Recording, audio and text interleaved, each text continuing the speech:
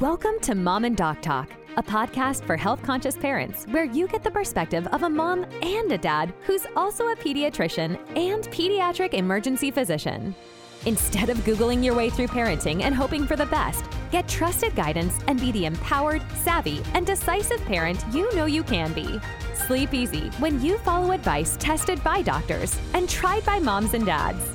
Here are your mom and dad hosts, Dr. Christopher Haines and Azure Sullivan.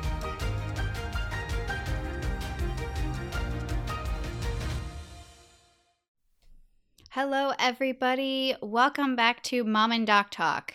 I'm Azure Sullivan. Hey guys, it's Dr. Chris. And I am really excited to kind of direct this talk today. I love being a mom, and, being a parent, that life is so much different than when I wasn't a parent, and, two great worlds, right? And they can work very well together. But before I was pregnant, you think you know everything, you think you have it all together, and then you're reading those two red lines on that strip, and you're like, okay, so now I feel like I don't know anything. And, we talked about in one of our previous podcasts about, the kind of the pregnancy view and perspective of both the mom and the dad, or both parents, I should say. And today we're kind of going to go a little bit more on new parents and, going back, it's such a wonderful experience, but I work a full-time job, there's a lot of things going on in my life. Being a parent is really overwhelming in general for anybody. And you think, like, how am I going to remember any of this? There's that What to Expect When You're Expecting book, and nobody wants to read that, and, including myself. So we have all these questions when we're either pregnant, or we have a partner that's pregnant, or we have a newborn baby, or even this is your third time around with a new baby, and maybe it's been a while and you want to, hop back on that wagon and you feel like you forgot everything. So this is so amazing because it's just like how I met Dr. Chris. I had so many questions for him, so which he loves. And so today is about these top 20 questions new parents ask pediatricians and pediatric doctors, and Dr. Chris is going to get overwhelmed today. And I suspect it'll be more than 20 questions. Absolutely. Yeah, and I'm definitely going to go hard. And let me just also say, it's so important to have this really great relationship with your pediatrician in general. So being comfortable with them, asking them questions is really super important. So we're really hoping that all these questions that we're talking about today that I'm going to, talk to Dr. Chris about, I should ask him, and so that you can feel more prepared and confident as you kind of enter maybe this new stage in your life, or maybe it's just, the same stage that you've experienced, but new in 2022. First things first, what are the signs of a healthy baby? Well, as you asked that question, that's always a challenge. And I, as a pediatrician and a pediatric ER doctor, I see sick kids all the time, but I also see well. And part of it is really knowing your baby to start with, and knowing their routines, knowing who they are, and trusting in yourself, using your dad instincts, your mom instincts. There's certainly more mom instincts than dad, but you have to use them. And when there's changes, you need to go really kind of look at them and assess. And some of the things that definitely should be on your radar to look out for are fever, looking out for vomiting that's different than spitting up. Certainly profuse diarrhea or a lot of diarrhea, excessive crying, or if your baby's not eating or growing. We have kind of a funny way of looking at it with babies. A yawning baby is a happy baby. Babies that stretch and they're making good cooing sounds. So there's all the things that you definitely want to worry about when you have a young baby, and things to look out for. So it's great that you mentioned fever because, I've been around kids who are like, oh, my kid has a fever, it's 99.3. I mean, and then I hear, that's not really a fever. What's a fever? Yeah, that's the bane of my existence. And under 3 months of age, if your baby has a fever, first and foremost, you need to call your doctor. And if you can't get a hold of your doctor, you need to go to the emergency department. And I don't say that often. What's really important is knowing what a fever is and how to take it. So a fever is 100.4 degrees Fahrenheit, equal to that or higher. that's a fever. Not at 99.6, not at 98.9. It has to be equal to or higher than that. With the proper taking a proper temperature, that is. Yeah, we hear a lot. We hear, well, I touched my baby. They feel warm. That doesn't help us. Yeah, at that's all. not good. And, especially, can you get away with that in a 3-year-old? Sure, absolutely. But you can't get away with that in a young baby. And really, guidelines, probably under a year, and some people would say under 2, you might want to do a rectal temperature. That's what's really recommended and is going to get your best temperature because you can't put the thermometer in their mouth. I would also say we see a lot of infrared thermometers. And they can vary. And if you go back and certainly go into some of our classes, we talk about thermometers, and they can vary as much as 4 degrees either direction, whether you're putting it in an ear or... And 4 degrees is a really drastic change. Yeah, and pacifier thermometers, use a rectal thermometer in a baby. And certainly, absolutely, if you're going to use one of the infrared, double check it. I have people coming in all the time that my child's temperature was 107.5 degrees Fahrenheit. It's not compatible with life. I want to be nice and say, you know what, you really need to probably go get a different thermometer and start over. But definitely a rectal temperature. Especially for a new parent, I feel like a lot of these things you don't really know, like what's unusual crying, and you say unusual crying. Well, if you've had this baby for only 3, 4, 7 days, do you really know what unusual crying is? Do you really know the difference between vomiting and spit up? I think that these are really important tips for, you really need to go to your pediatrician and do the follow-ups as they suggest. So like if your baby was born with, was underweight or was in the NICU or any of those things, pediatricians are really, really on about following up with your baby like 1, 2, 3 days after they leave the hospital. So I want to say it's really important. Don't you agree? Yeah, I agree. And one of the words I use, and this is a football term, but they need to be your quarterback. And we frequently see a lot of young babies in an ER in the middle of the night that are well babies. And we love that because we get an opportunity to educate them and to teach and get them back to their pediatrician. But your pediatrician should have someone on call 24 hours a day where you can call them and they should be calling you back. And certainly, with anything, if you think something off, get care. Get to an emergency room, call your pediatrician. But as you ask about crying, right? And let's talk a little bit about colic and what colic is. There's lots of questions about colic. And the definition of colic is crying for 3 hours a day straight, not stopping, 3 days a week for 3 weeks straight. That's a lot of crying. That is a lot of crying. It is really rare when you get to that. And it does exist in our population. I wouldn't say it's rare, but we do see it a fair amount. But there are lots of reasons for crying. It's an entire textbook chapter that, we have in our textbook. They could have a gas bubble. They could be hungry. They could be hurting. They could be, there's so many reasons. And, we're always taught to really rely on the parents. We don't see them. We might see them in an office for 25, 30 minutes. We might see them in the ER for 15, 20 minutes. You will know as a parent, you will know if something's off. The pitch of the cry is wrong. You pick them up and they cry more than usual. You put them down, they cry. Something's off. They're not feeding well. And all of those things are really important. And I can't stress it enough. If you think something's wrong, use your gut. And to kind of go off the feeding, and this is going to be a question from you later on, but especially breastfeeding moms who have never breastfed before, you think, it's just going to be like a fountain of youth when I come home. It's just going to come out.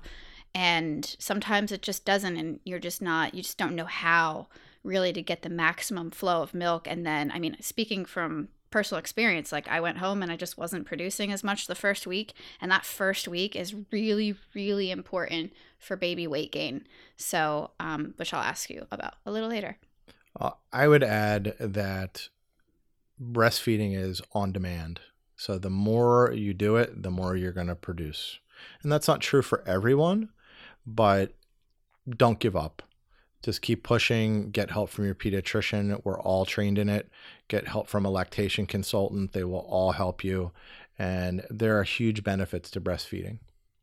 Yeah, I absolutely agree. I didn't want to give up, but I had like that feeling of like, no, I got this. I don't need to check with the weight of how much she's actually eating. It's totally fine. But really, I took her in for like her day 3 checkup, and they're like, yeah, she should probably gain like a little bit more. You should probably either supplement or like try to nurse her like, every minute.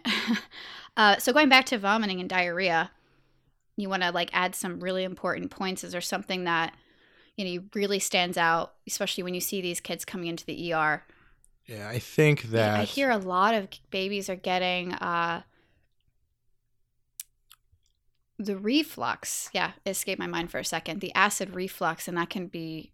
Yeah, we see, I'd say, a decent amount of kids that have reflux. It's gastroesophageal reflux disease, Azure. I was waiting for that. Yeah, it's not the acid reflux, and it is acid really, but a lot of it's related to feeding, and they'll end up having a lot of spit ups. It's certainly going to be more common in premature infants. Things we worry about with vomiting that's blood. If you see bloody vomit, if you see bright fluorescent green vomit or black vomit, that's what you need to worry. The other thing to really worry about is if it's projectile. When I mean projectile, it's not a bad spit up. It goes across the room.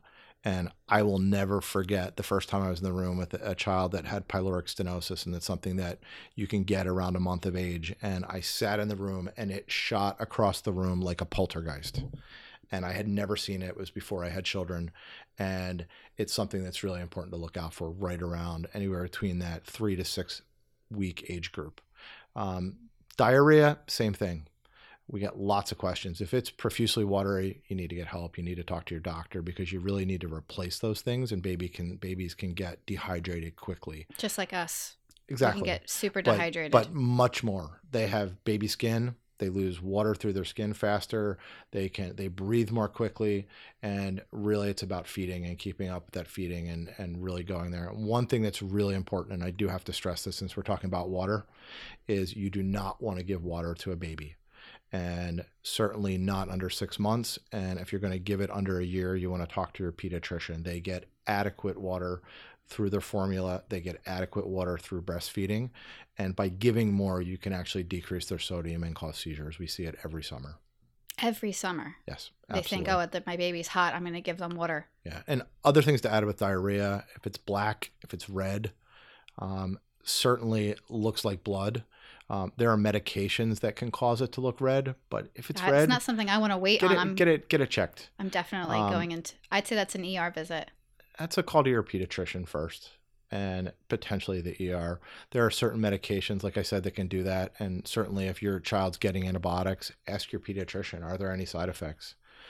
One medicine in particular, Omnicef or Ceftonir, we get kids all the time that come in with what looks like bloody diarrhea. And I say hello to the child, we talk about the medication, and I send them home, and they go back to their pediatrician, and it happens. And I'm sure the parents are like, well, that was great. Well, I'm sure they were, but they're scared to death. And I would be if it was my child as well. I know it, and I have more information. So, that's an opportunity for us to educate and to really try to help. I would go back to something and echo what Azure said. If your baby's unwell, call your pediatrician. If you think something is off, we will never, ever, we're there to see you. We're there to help you. I would love 10 babies a night that are well babies in the emergency department.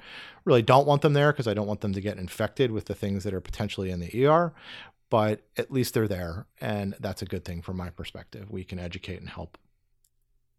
There is this thing called a soft spot on a baby's head, right? We call it the soft spot. I'm sure you have this wonderful term for it. And we're all scared to touch their head. We love kissing it, but we don't like touching their head, or we're afraid. So when can I touch, or we touch this soft spot, or can we, right? And does it close? Does it stay open? What is it? So the soft spot, as you said, is also called the fontanelle. And it basically means an opening. And it's an opening between all of the bones as they're fusing together in the skull. And it allows the baby's brain to grow over time. So it's important that it's there. So if it's not there... Isn't it crazy how vulnerable we are when we're born? Like a baby deer comes out and it's just like ready to go. I don't think we're as vulnerable as you think, but we are. You're absolutely correct. I mean, deer is running off, but they're going to get eaten too. So hopefully we're not being eaten. Yeah. But definitely, you have to be very careful with a soft spot. It can easily get bruised. We talk in our world that it's the window to the brain.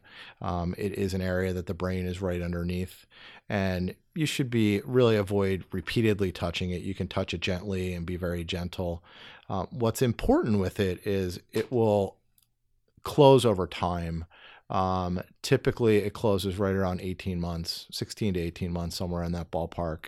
And if you feel it gently, we kind of describe it by the number of fingertips and how we'll see it go down over time. Kind of like a dilation when the doctor's sticking their fingers up there. Yeah, it was a fingertip and a half at, 14 months, somewhere in that ballpark. So how do you, recommend brushing hair?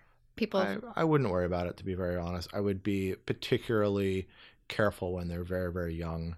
Just light touch and be gentle. And as they get older, 16-month-old, they're top heavy anyway. We call them weeble wobbles. They're just going to fall down.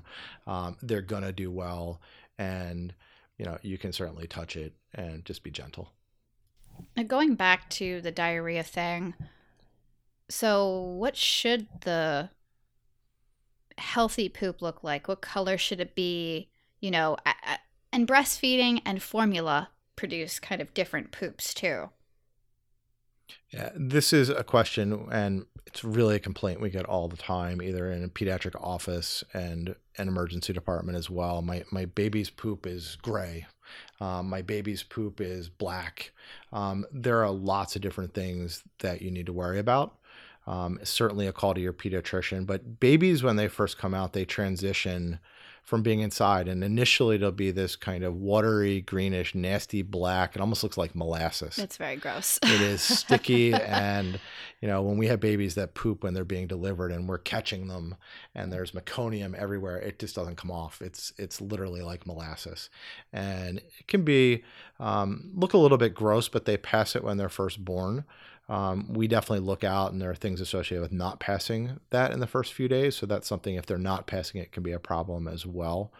But as they get more along in age, they will start to have commonly, 1, 2, 3 months.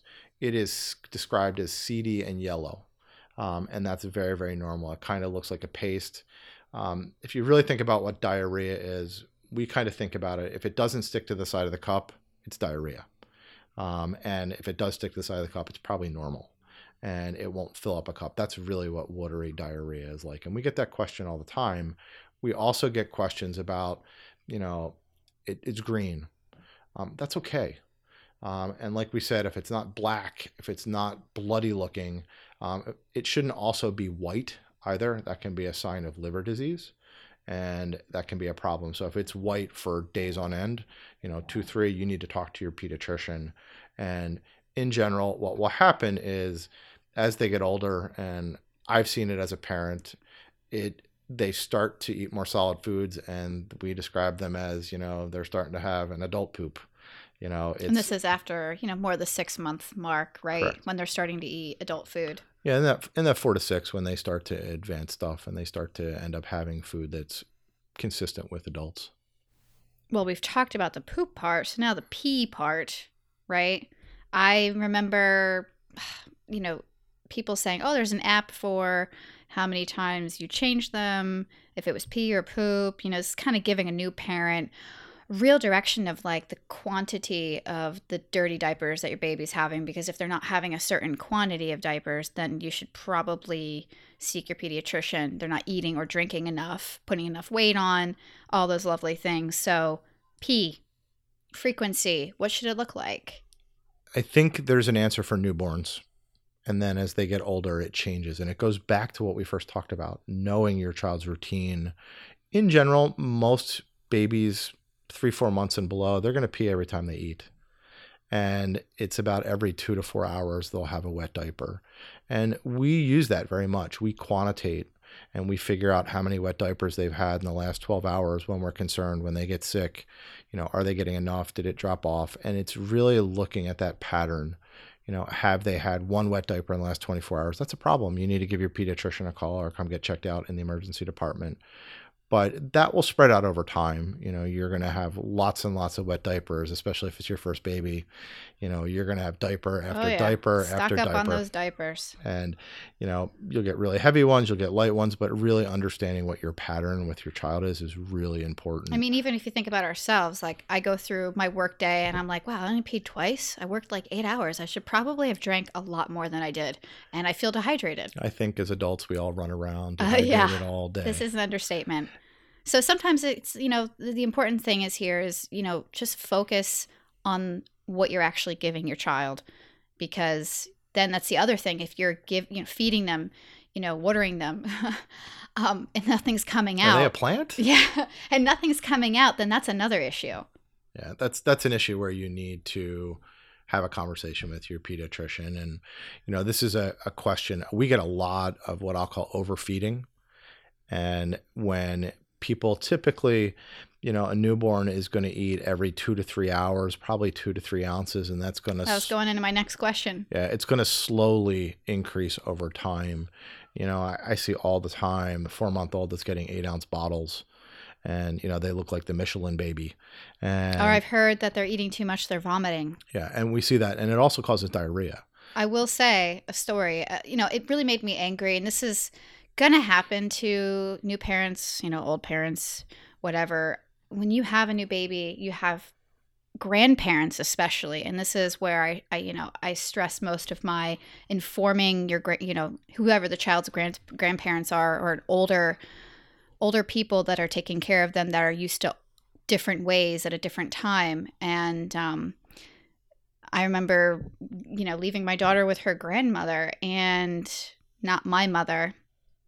And I was getting a call that she was vomiting profusely. And I was thinking, oh my God, I have to come home. I wasn't in town at the time.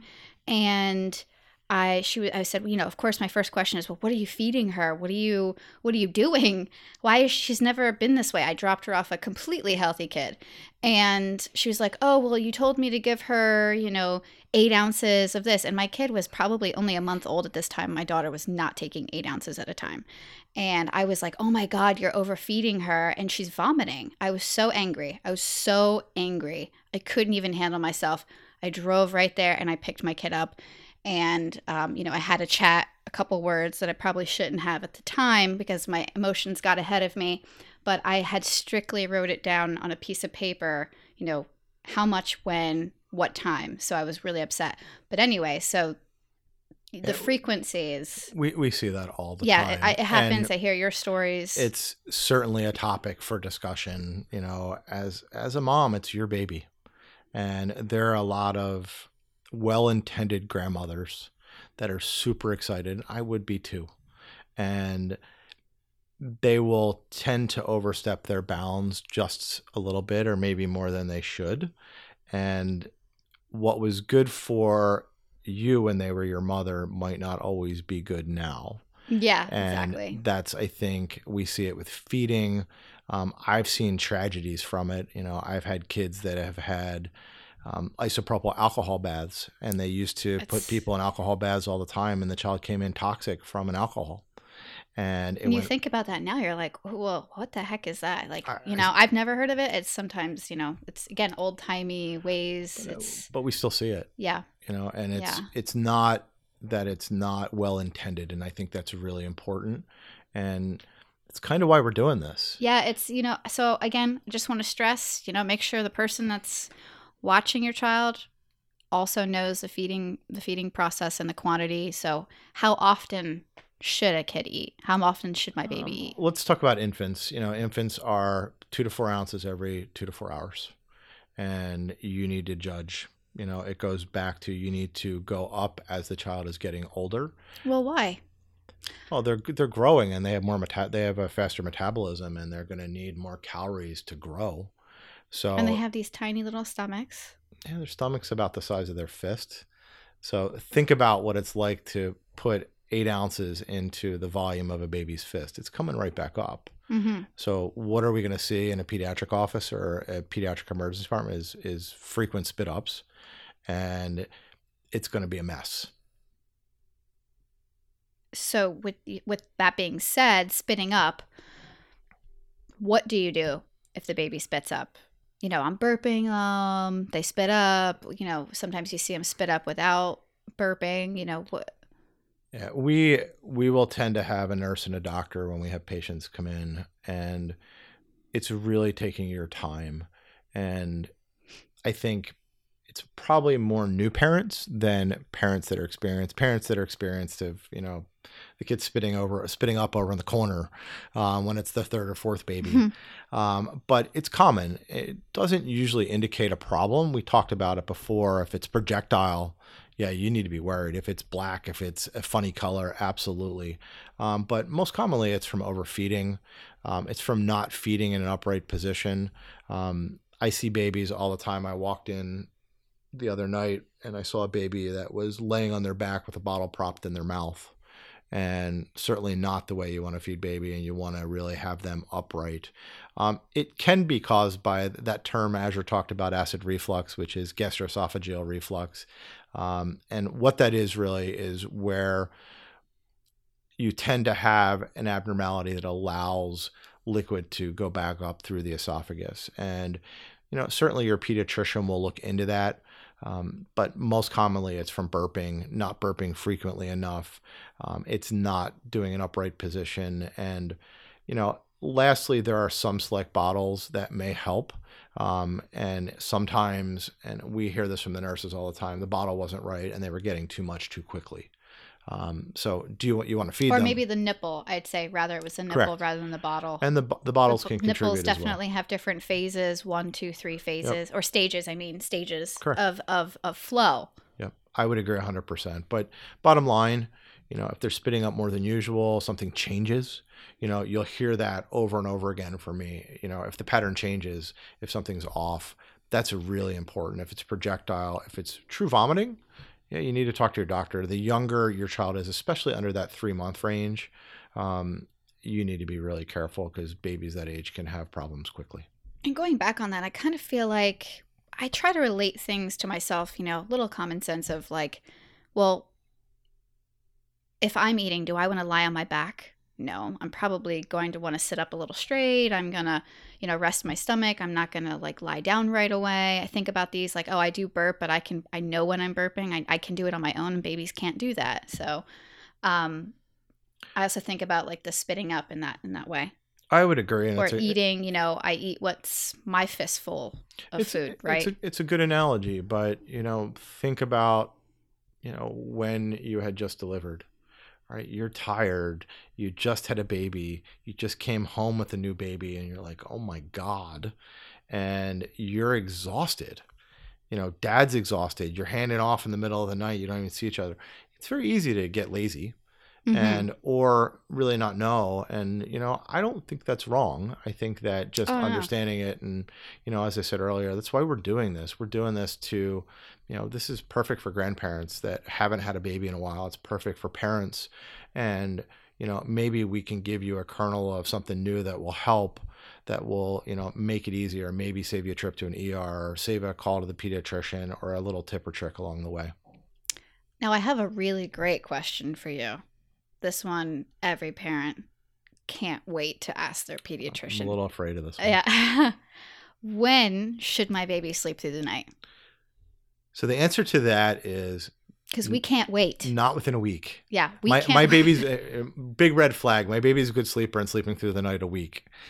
That's a problem. And there are clearly outliers to this, but a lot of sleeping and, as you've heard, peeing and my adult colleagues are like, did you just really say pee? Did you really just say poop? Yeah, that's the world I live in. But peeing, pooping, sleeping, that's what they do. That's what they're all tied together. And they're this little machine that's really growing and, is going to go from this, 6-pound baby to within a year, triple that weight. If we did that, think how much we'd have to eat, pee, and poop. But like I said, it's developmental, right? And what is the definition of sleeping through the night, right? What is it for us? It's 6 to 8 hours. I don't know. No, right? Not about me. I hope. Certainly not if you're a new parent. 6 to 8 hours is not. Definitely not. But, in the perfect world, it would be 8 hours. So think about it. The baby goes to bed at 10 o'clock and wakes up at 6 a.m. That would be your baby slept through the night and you had a great night. That will improve, but it's related to age. It's related to development. It's also related to the need for feeding. So even if my newborn does sleep through the night, it should not. They should not. That is a bad thing. In general, I had a person ask me how long they should sleep, and I remember rounding on the pediatric floors and don't ever wake up a baby. Well, on the floors when we're doing exams, we have to be very stealthy when we do it. But as a parent, if your baby's sleeping probably 4.5, 5, 5.5, especially in that first 4, 6, 8 weeks, you need to be concerned, because they need the calories every 4 to 6 hours, and really you should kind of be waking them up to feed them. And but they look so cute and they're just so precious sleeping there. I don't want to wake them up. They need to eat, and you need to wake them up. I put my daughter on a quick schedule. As soon as she came home, boom, schedule. She knew when to wake up. She knew when it was time. Well, it doesn't work for every baby. It doesn't. Absolutely not. She was in baby boot camp, though. But in general, up to about 2 months, babies should be sleeping 2 to 4 hours at a time. And this can vary. Babies that are breastfeed generally need to feed more often versus formula fed. That's Why? Just it gets processed a little faster and they're hungry again. So breastfeeding moms, we kind of just kill ourselves just like a little bit more. Absolutely. Then you get into that 2-3 month range, and really they're kind of developmentally in that we talked about under 2 months, they should really be feeding every 4 hours. They can start to go to that 5-6 hour time. And at that point, they're sleeping 5 to 6 hours as well. They don't need that food as much. And, they'll still need maybe 1, 2, probably 2 feedings through the night at that age, in the 2 to 3 month range. And right around 4 to 6 months, they start to get up into that 7 hour range. And of course, after your pediatrician approves. Yes and no. It's your baby. You need to also have communicate with them. Communicating with your pediatrician. Hey, this is the outlook I want to do. I want to start doing. But I'm a really big believer in shared decision making, and it is your baby. Absolutely. And like I was saying, they're getting to 7 hours, and the American Academy of Pediatrics, and you're reading good stuff, then you know what, they probably are technically getting close to sleeping through the night. Really, it's right around 5 to 6 months is when babies should begin to sleep through the night. I think that it's also important to say that I have parents that come in are 8, 9 months old, and my baby doesn't sleep through the night. That might be a parent issue. That may be a routine problem. Well, potentially. Yeah. But babies will fight. Day one, it's great. Mom's coming in at 3 o'clock in the morning, giving me hugs, feeding me. Giving in. That's fantastic. I want that. Parents, I want that as an adult. I want to be fed at 3 o'clock in the morning. Just got to let them cry it out. But that overnight cuddling, that bonding, and it's tempting to give in, but really working through it hard, you'll get that good sleeper. A good routine. Just like us. We go to bed at a certain time. We wake up at a certain time. We know exactly what we're supposed to be doing. We feel great. I can't agree. That's 1,000%. I would agree with that. So then how do you know if your baby's crying for no reason, right? Trying to do the sleep routine, and, they're crying because, they want you to give in. They're used to the 3-4 hours of waking up and feeding, and now you're starting to stretch them out a little bit longer, getting them into a little bit more normal sleep routine. How do you know what's a cry for help versus a cry just because I want you to come in and pat my back and rub my face and kiss me and hug me? It's very easy to think it's about they want to cuddle, right? And honestly, if you've fed your baby's peeing, they're pooping. You just changed them. Yawning, they're changed, then your baby's good. And, certainly if they cry for 3 hours straight, it's a different thing. Absolutely. But most times, you're going to put them down. They're going to cry for 45 minutes. It's going to be an hour and it's going to stop. And it's painful. It is very painful. It hurts. I remember my dad, when I was doing the getting my daughter into the sleep routine, and he heard her crying. He's like, oh my gosh, I can't believe you're letting her cry. And this is after like 5 minutes. And I'm like, she has to understand that I'm not going to come in when she feels like it. And it was like maybe a week of that, and it was boom, done. She was sleeping when I wanted her to, woke up when I wanted her to, and he was like, oh, wow. Because, you know, my dad didn't really do that with us. Mm-hmm. He left it up to my mom. No, it's hard work, and it can be painful along the way. It's also really important getting everyone on the same page. We have moms and dads that are not on the same page, and one is just can't take the crying and goes and gets the baby. And it's not, I don't think we should discount that babies do cry when they're sick. They do cry when they're ill, but giving them a chance to cry it out, I think, is really important. And it kind of goes back to what you were saying of just, if you know your kid and everything seems normal, everything seems right, then there's probably no reason to think that this crying is for negative reasons. And look, if it's a 1.5 month old, different story. I mean, I remember I had a friend, she was, you know, pregnant right after me. And so, you know, my daughter was like a few months older than hers. You know, my daughter was sleeping through the night. And by the time her kid came to be the same age, she was like, oh, my kid isn't sleeping through the night. And, you know, just by hanging out with her in an evening, her kid was, you know, knocking on her chest to eat every 30 minutes, just like a little snack, I called it. Oh, they want a snack. And I was like, oh, well. They want Uber Eats. They want Uber Eats. She just wants to eat more. And she's like, oh, but I can't let her cry. She's hungry. I want her to eat. And I was like, well, she's probably not going to sleep through the night then. You know, my kid's doing it pretty well. But I don't let her snack either. No midnight snacking. Now, Dr. Chris, we talked about, you know, if there are signs that your baby is sick, abnormal signs. Over-the-counter medications is what we as parents would probably go to right away. Tylenol, ibuprofen, all those great things. So is it okay to give your baby over-the-counter medications? And actually, what are those over-the-counter medications that parents want to do? So this is going to be a quick answer. And the answer is don't give anything that your pediatrician doesn't tell you to give. And in general, for babies, it's going to be Tylenol only when your pediatrician tells you. And especially under 3 months, because Tylenol can mask fevers and it can mask illness when the babies are very, very young. Ibuprofen should not be given under 6 months of age. That's really, really important. It can be harmful. And many of the over-the-counter medications can be harmful to a baby, can also be harmful to a child. It's big business. And, you know, certainly there's cough medicines, there's seasonal allergy medications. Talk to your pediatrician. There's a lot of data, and they can recommend if they're appropriate for your baby and which ones are appropriate. Okay. I'm going to switch gears a little bit. I want to kind of go back. You know, I have my newborn, and I have a couple of these questions that, you know, I take them home for the first time. And one of them is, when can I give my baby a bath? So that's tied a little bit to the umbilical cord and when it falls off. Usually it happens in the first week or two. Yeah, I guess I can ask you that, you know, so when also does my child's umbilical cord stump fall off, and the care for that we can.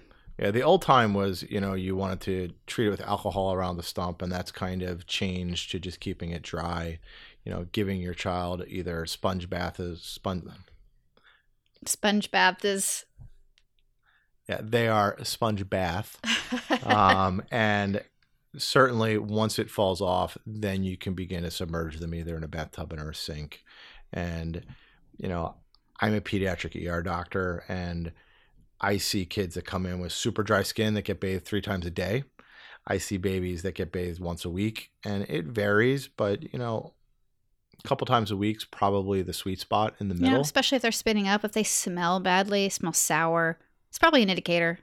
Yeah, I would agree with you, but just keep an eye on their skin. Some kids have a propensity to get eczema, and, you know, they are bathed 3 times a day because they're getting a rash, and it only worsens it. So certainly I would say, just like we talked about with a routine, there's a bathing routine as well, and it's bathe and moisturize your baby afterward.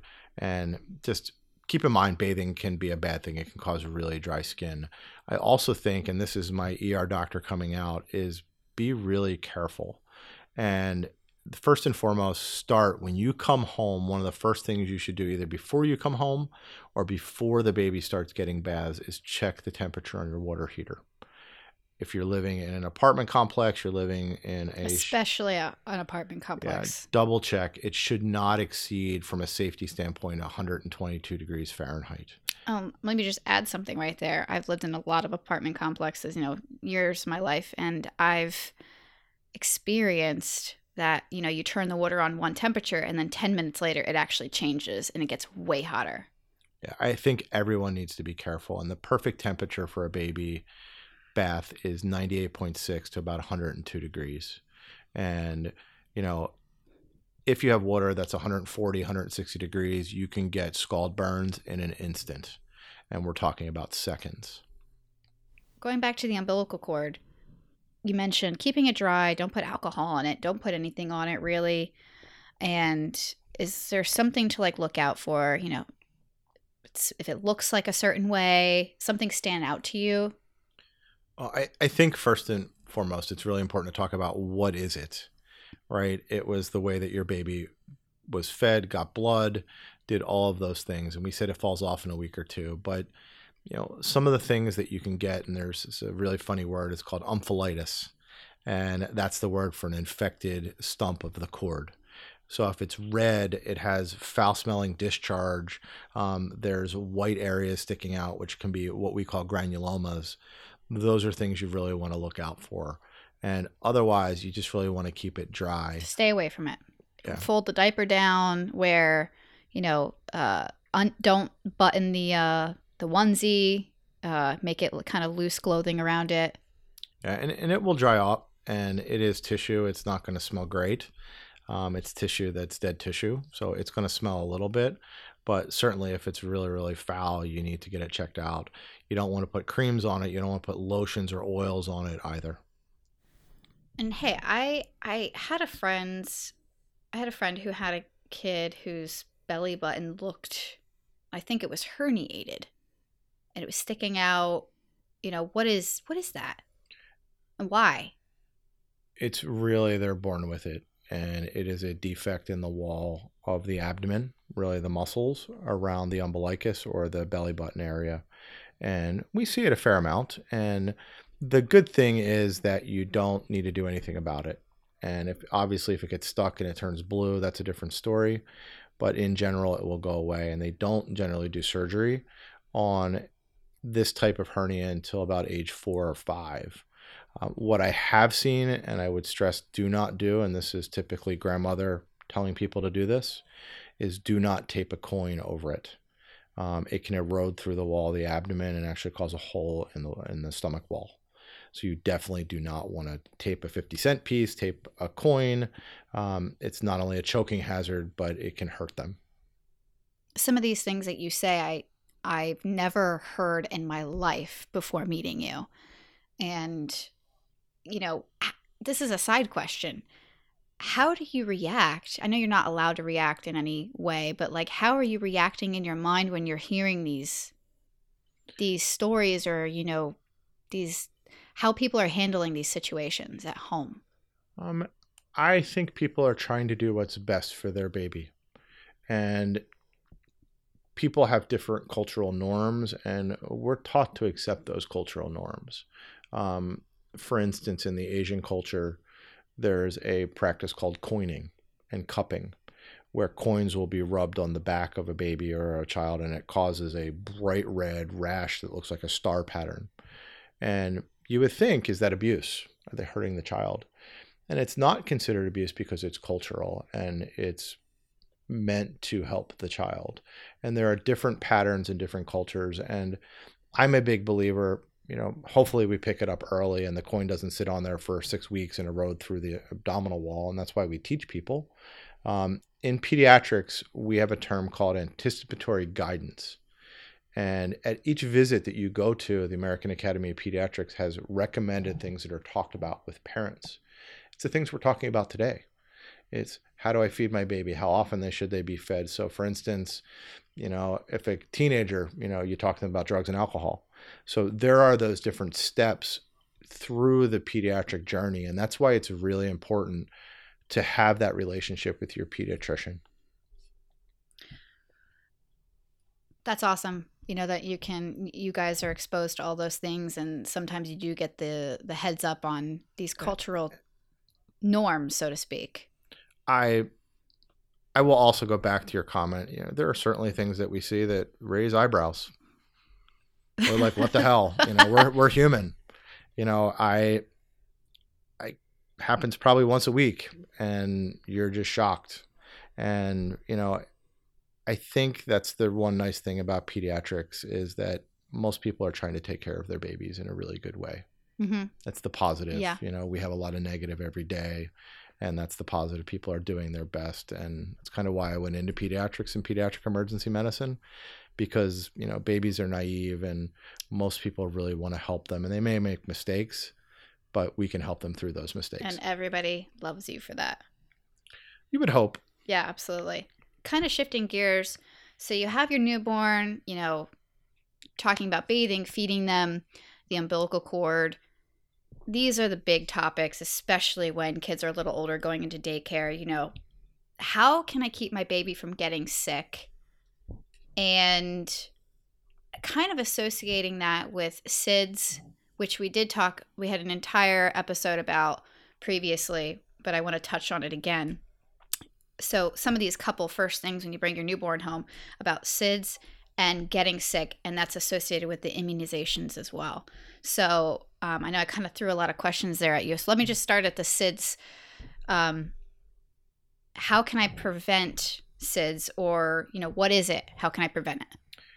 SIDS is sudden infant death syndrome, and it's kind of been renamed to be sudden unexpected infant death syndrome or infant death. So do we just say SUDS? Yes, SUDS. Yeah, I don't really think there's been a true mnemonic for it. It's still probably easy to call it SIDS. But it's a death that's not related to an accident or an illness. It just kind of happens unexpectedly. And really the causes are unknown. What you can do to prevent it, or at least do your best to prevent it, is nothing in the crib. We talked about the ABC rule. Yeah. And alone on their back in their crib. Alone meaning by themselves, no siblings, no stuffed animals, no blankets. On their back, not on their stomach, their side, and in their crib, meaning not a couch, a pillow, a swing set, like one of those swings, and not your bed. Yeah, all of those things are absolutely correct. And I have seen deaths as a result of all of them. Didn't you say they're usually because of asphyxiation? That's what most people think it's related to, but think about it. If a baby, they don't have the muscle tone that we have, they're face down. They have to be, I can't say it over, and I've said it 1,000 times in my life, back to sleep. And back to sleep, meaning back. They should be on their back to sleep. And that is a absolute rule, and it has decreased sudden infant death over many years, and it continues to decrease. The other thing is not smoking or using any illicit drugs around your baby. And that also goes for during smoking outside, during pregnancy, outside.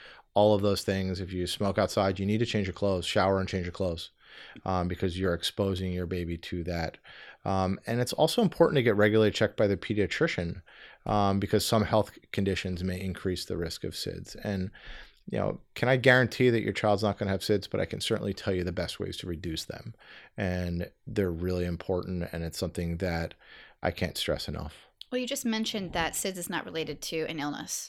So SIDS is not when my kid is sick, and then that means it's not sudden infant death. It's actually related to the illness then, right? So it's a totally different thing. Technically, it's not unexpected. Yeah. They've had an illness and it's caused the death.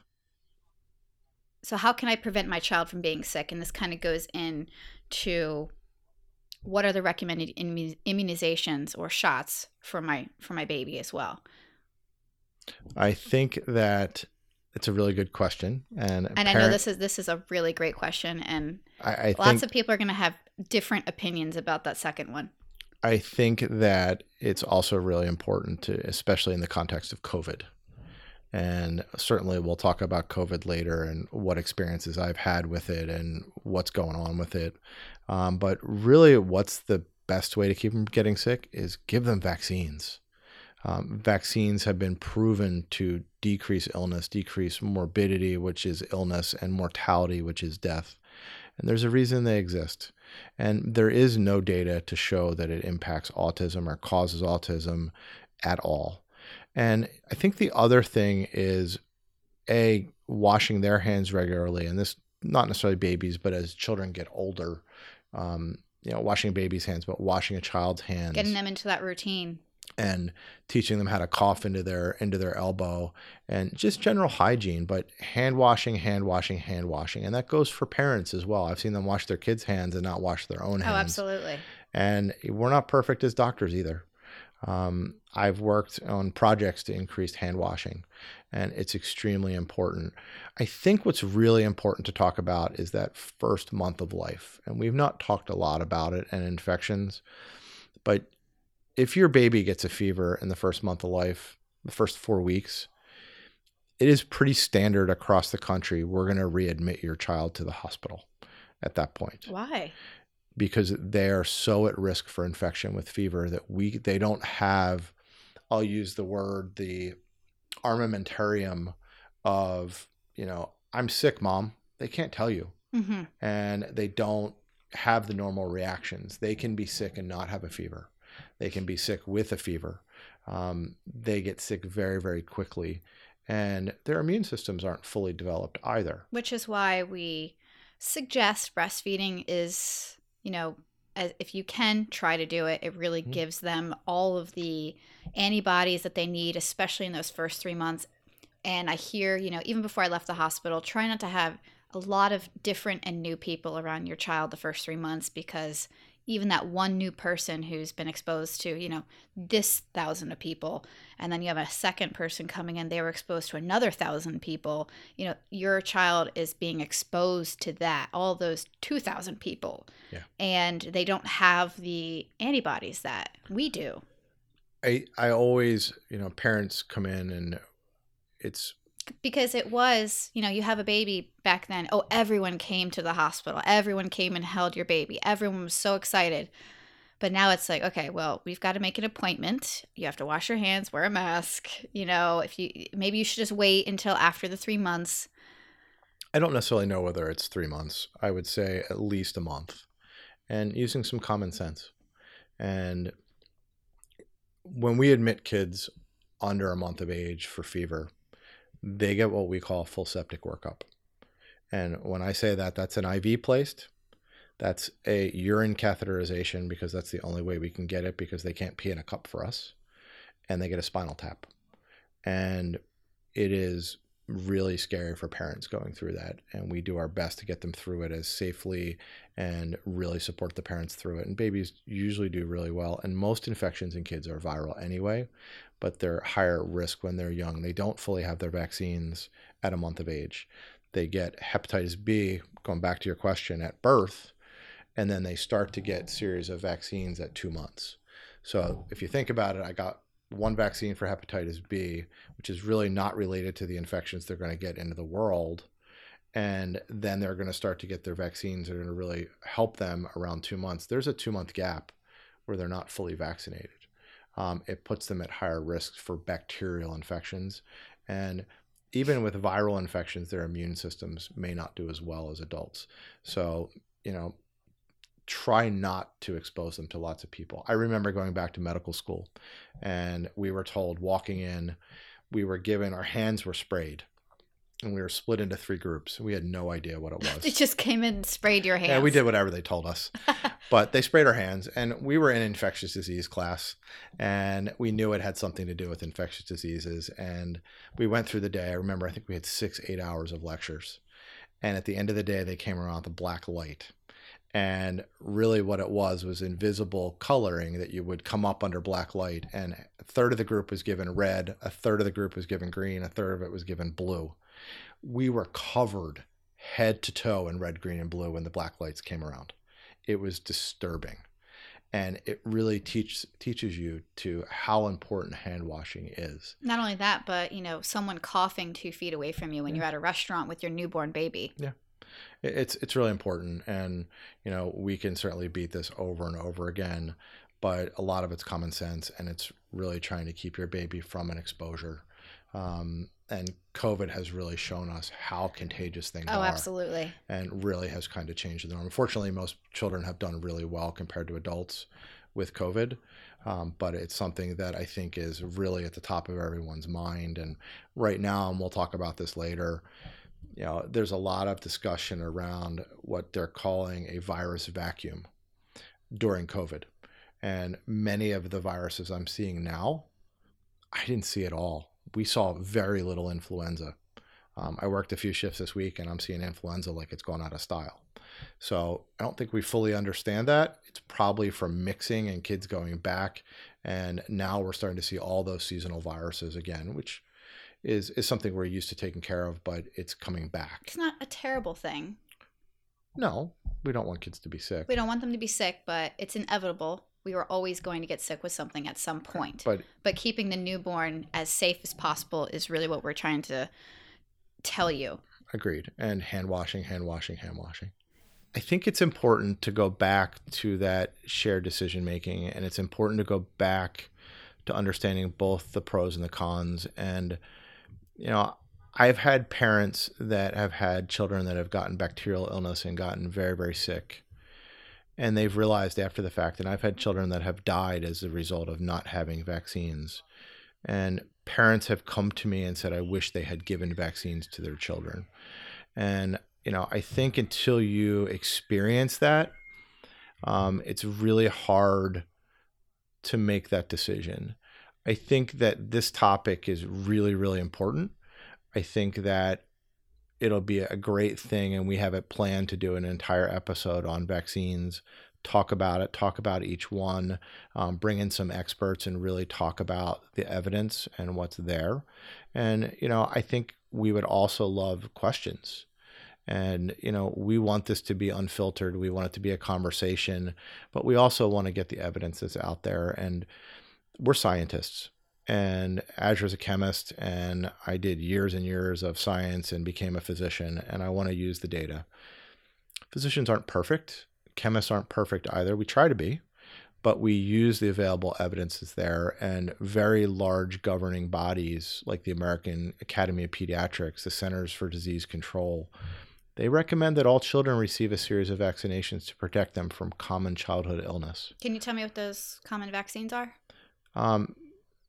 Certainly, and I do think it's something we should go through another time. And I want to talk about, there's DTaP, which is diphtheria, tetanus, pertussis, which is whooping cough, Haemophilus influenza B, which causes meningitis, and periorbital cellulitis or infection around the eye.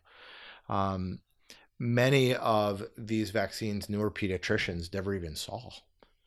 They were commonplace. So, for instance, Hib or maybe chickenpox. I had chickenpox. I don't even think that was around when I was a kid. I have residents that have never seen chickenpox. I had it. We still see it every once in a while, but I've seen measles 3 times in my career because we've eradicated it and eliminated it. And people don't realize that you would get brain infections and lung infections.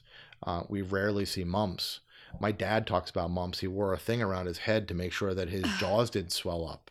And it's just so crazy to think about right now. I remember when I was little, it was like a common thing to, Jeremy has the chickenpox. Oh, okay. Azure's going to come over and she's going to get chickenpox with him. Chickenpox parties. Yeah, exactly. And it's like, now you hear about it. And when I told you my mom had a chickenpox party, you looked at me like I had 3 heads, like, oh my God. But it's a different time. Yeah, definitely. And other vaccines that we routinely give are varicella, pneumococcal conjugate vaccine, and, I've seen strep pneumo.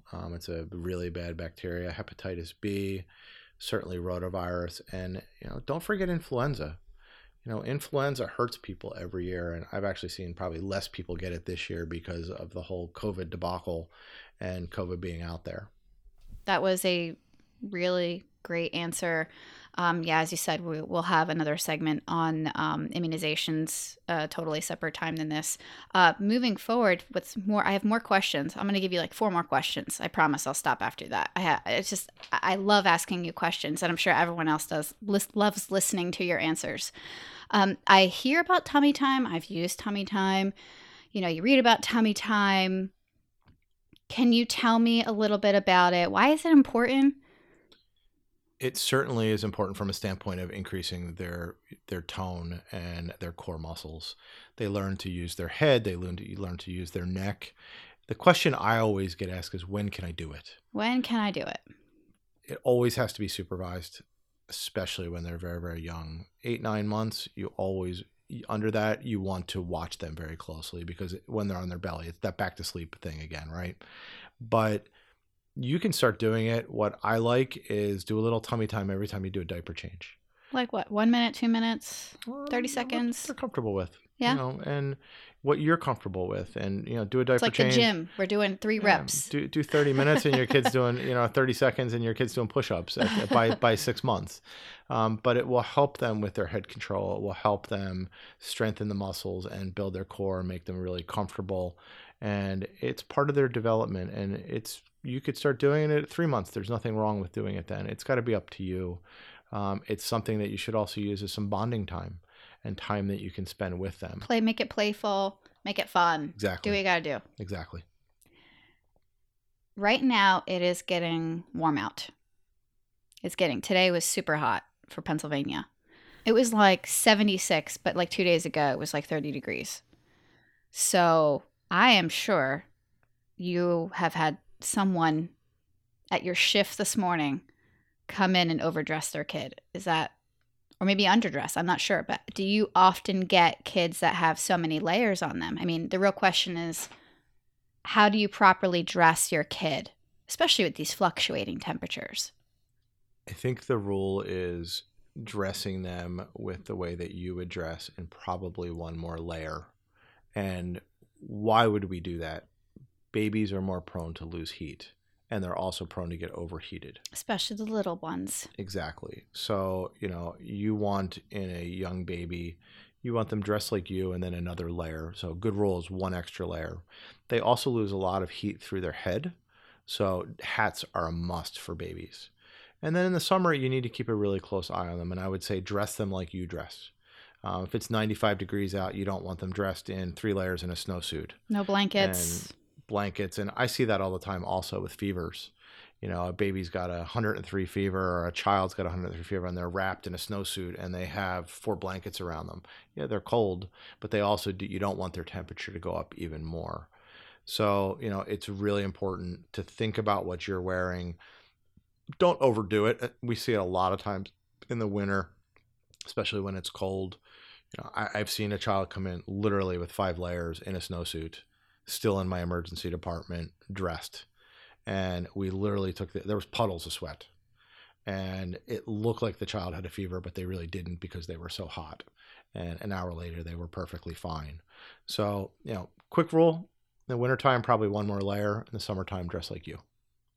Especially that car seat, that can really trap a lot of heat in the car with the heat on, because we can take our jackets off. They can't. So if they're dressed heavily in a car seat, it can make them really hot. So I'd say, how do you check? Do you feel their forehead? Do you feel their back? You check for sweat. You see if they're shivering.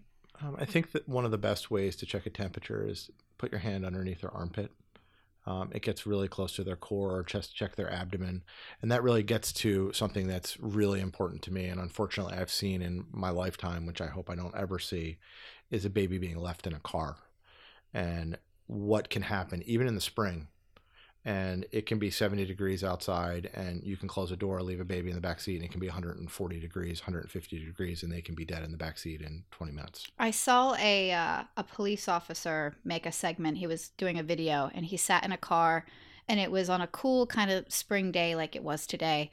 And he says, I have a thermometer in my hand, and I'm going to sit in this car, and I'm going to show you how quickly temperature rises within a car turned off. Yeah, we see tragedies. He sat there for 15, 20 minutes, and it raised, like 20 degrees, and he's sitting there sweating, and it's like over 100 degrees. And he was just showing you. Dogs too, pets. People leave pets in their car, and you don't realize how hot it is. Yeah, it's really scary. And I've been on the receiving end of kids come in with 108 temperatures, have been left for 40, 50 minutes in 90-degree weather in the backseat of a car. It's a tragedy. And most times it's not purposeful. I think there are things that you can do and get into habits of always checking the back seat. When you take your child out of the back seat, replace it with a stuffed animal. So you get in that habit going back and forth, using something to remind you to do that. We're all busy. We're all running around. And, we forget. There's a story of an individual who normally he forgot his kid was there. He went off to work and the child died. And, it's sad. And I just can't stress it enough, and really being cognizant and really thinking about it, especially starting in the spring. And there are a lot of cool tricks. Every time your baby leaves, put your purse there. Flipping things, using tools to help you. That's a really good tactic. Yeah, especially for new parents who are just not used to that, or just overly tired. Yeah, just get in the habit early. I like the stuffed animal. You take your baby out, you put stuffed animal in. And it's just a habit that you get into over and over again. I did it with my kids, and it really is kind of preventative. With newborns, lots of parents like using pacifiers. It's something they give you at the hospital, right? That green thing that looks kind of like a nipple, but it's not. It's a little weird looking. And sometimes, babies can be super pacifier picky. So I saw, what made me think about this was, I have a friend, and I saw her 4-year-old had a pacifier in his mouth, and I just thought to myself, what age is really a good age to stop? I used them. They're a soothing mechanism. You did mention on our podcast previously that they can assist with, avoiding SIDS. You said there was research behind that it could help. And, it is a good soothing mechanism. I used it until I think my daughter was like maybe 7 months old, right? And parents are really inclined to not use them. Sorry, let me rephrase that. To continue to use them, because once you take them away, they cry. And they want it. They want it. It's exactly the same thing about cuddling in the middle of the night. I took it away from my daughter. I was like, you don't need this. You're getting a little older. You're sleeping through the night, and again, baby boot camp. And it was like 3 days that she cried, and then after that, she's like, yeah, I don't need it. But then I see other kids who are much older, 4, 5, 6 years old with a pacifier. So what are your thoughts about that? 6 months is kind of that inflection point, right? There's good data to show that under 6 months, it may decrease sudden infant death syndrome. After over 6 months,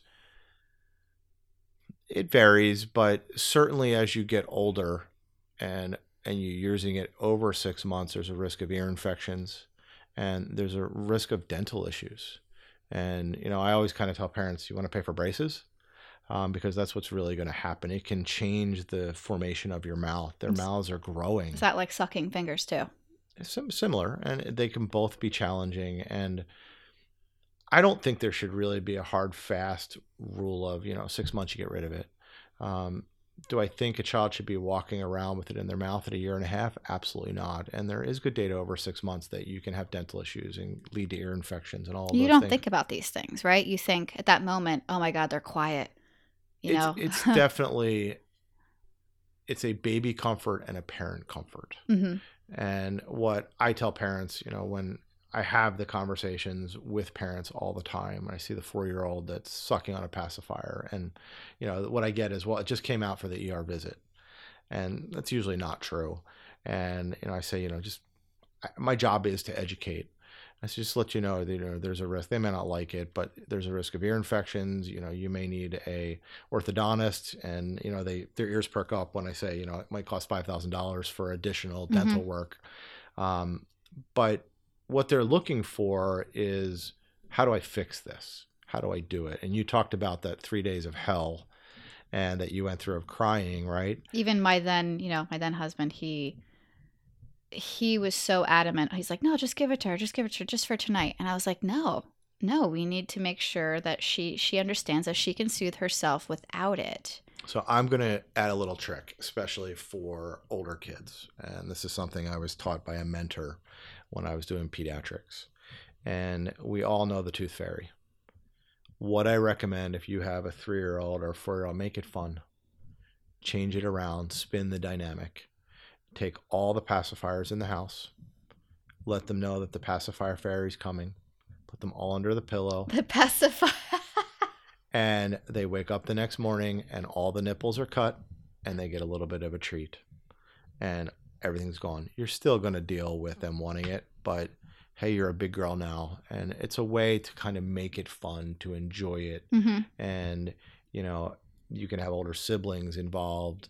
I think it's a good thing. And this topic's extremely challenging, and I understand and I get it, and it's really hard. And some kids will be really stubborn more than others. Each kid's different. Absolutely. I remember my last boss, she came to me and she's like, "Oh, I gotta go to an orthodontist appointment." And I'm like, "Oh, for you?" She says, "No, my daughter." And I was like, "Really?" Because I was thinking her daughter was only 10 or 11 years old at the time. It starts at 5 and 6. I was thinking, oh my God, that's so early. I don't remember kids getting orthodontics until you were like 16, right? But she's like, "Yeah." And I was like, "Well, why?" You know, she's like, "Well, because I let her suck her thumb until she was like, I don't know, probably last month." And I was thinking, oh my God. She says, "Yeah, it was." She's like, "I thought getting rid of the pacifier was good, but then she replaced it with her thumb." And I was like, "Oh, you know, it's good because she's being resourceful and she's not crying and bothering me, right?" You know, as you have more kids, you're just like, ugh, whatever, right? So this is her second kid. She was like, eh. And let it go, let it go, let it go, let it go. And this kid had, her jaw was pushed back, her teeth were pushed forward. She had to have all this metal in her mouth to pull her jaw, even more contractions to like do other things I can't even repeat. And it's like, she's like, "I wish I did not do that." I think some of it is there's a pain, and it's not a true pain to take away. I mean, they're unhappy when you take away the pacifier. Just like, I want chocolate. I want chocolate today. But is I want it a chocolate balance tomorrow. later? How much pain will they go through later? You know, Absolutely. braces, I had them. They're not fun. My kids had them. They're not fun. And, you know, it's a trade-off, and it's something that parent needs to think about. With that being said about orthodontics, you know, going back when they first get those two bottom teeth, you know, I've a couple of my friends are like, "Oh, I'm supposed to take them to the dentist?" And I'm like, yeah, I already took my daughter to the dentist. She just had her like 2 teeth pop up, and want to make sure everything's good, growing in right. And they looked at me like I was crazy. They're like, "Oh, but they're just going to fall out." I'm sure you have a lot to say about that. Yeah, the first visit you need to be there at 6 months usually, and when their teeth erupt is really when some kids their teeth will erupt at 7 months, some will be 5 months, but you need to take care of those teeth for 2 reasons. One is they can get dental caries, they can be painful, they can get cavities, it can be problematic. We see children that are given bottles to sleep with, and they get what we call baby bottle teeth. Their teeth turn black. It is extremely painful because of the sugar and all of the milk. The sugar sitting on it or at night, juice, and the bacteria is just going to town all night long. The general rule is when the teeth erupt through, you're going to want to take really a pea-sized amount of children's toothpaste, a small brush, and baby toothbrush, and you're going to want to brush them at least twice a day. And you're going to floss them if you have any touching in between teeth. That's a really good rule. You want to try to floss them. It's a challenge, and you may not. No one's ever going to fault you if you didn't floss your kids. I made it fun. I got a regular old dry toothbrush, and I was just like, "Let's play a game and we'll sing a song at the same time." You know, my daughter was, you know, just wobbling around still, 6 months old, and getting her to play with this toothbrush, and I was just, you know, thinking like, we have to do this, you know, twice a day, or at least after every time she eats or drinks, and made a big habit of it. And she transitioned into brushing her teeth super easy.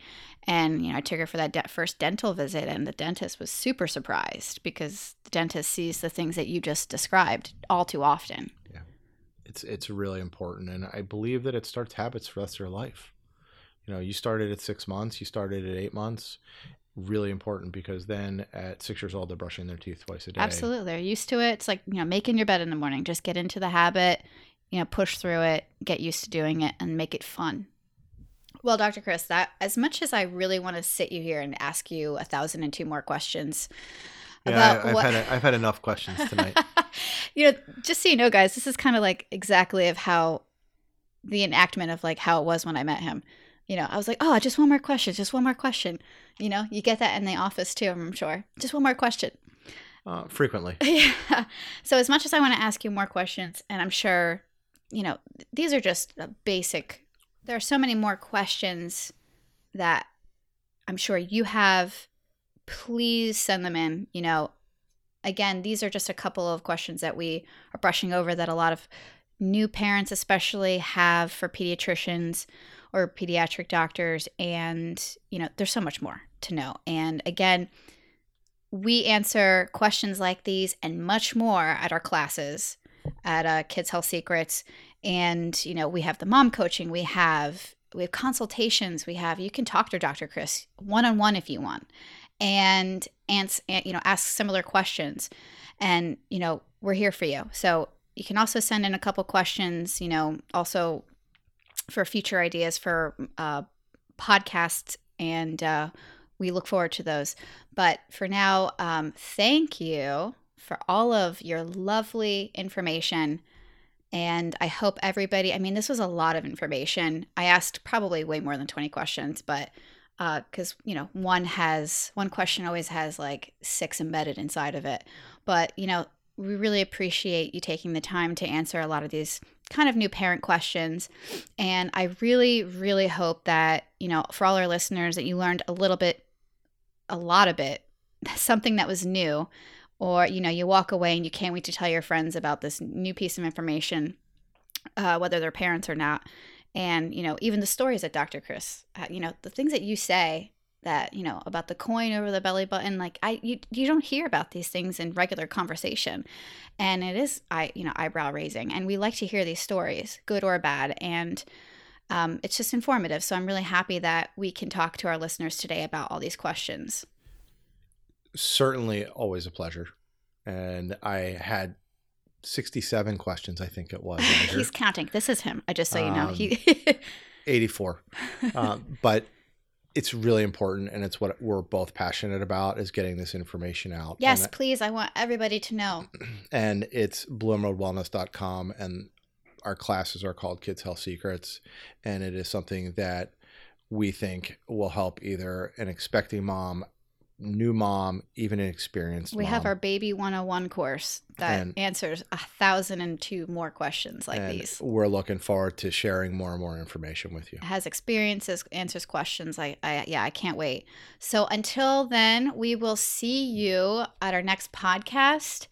Again, reminder, send in your questions, comments. We love to hear from you. Thanks for listening, and we'll talk soon. That's all for today's episode. Thank you for joining our Mom and Doc Talk. Did any questions come up while you were listening?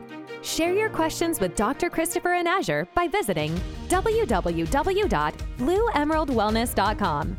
You can also connect with them on Instagram at We Are Kids Health Secrets. Don't forget to rate the show on iTunes or Spotify so we can continue answering your most pressing kids' health and parenting questions. Thanks again for tuning in, and we'll catch you in the next episode of Mom and Doc Talk. The content of this podcast, the opinions and information provided by the co-host and guests are for educational purposes only and should not replace the care provided by your child's physician. If you or your child is ill or having an emergency, please call 911 or seek care immediately.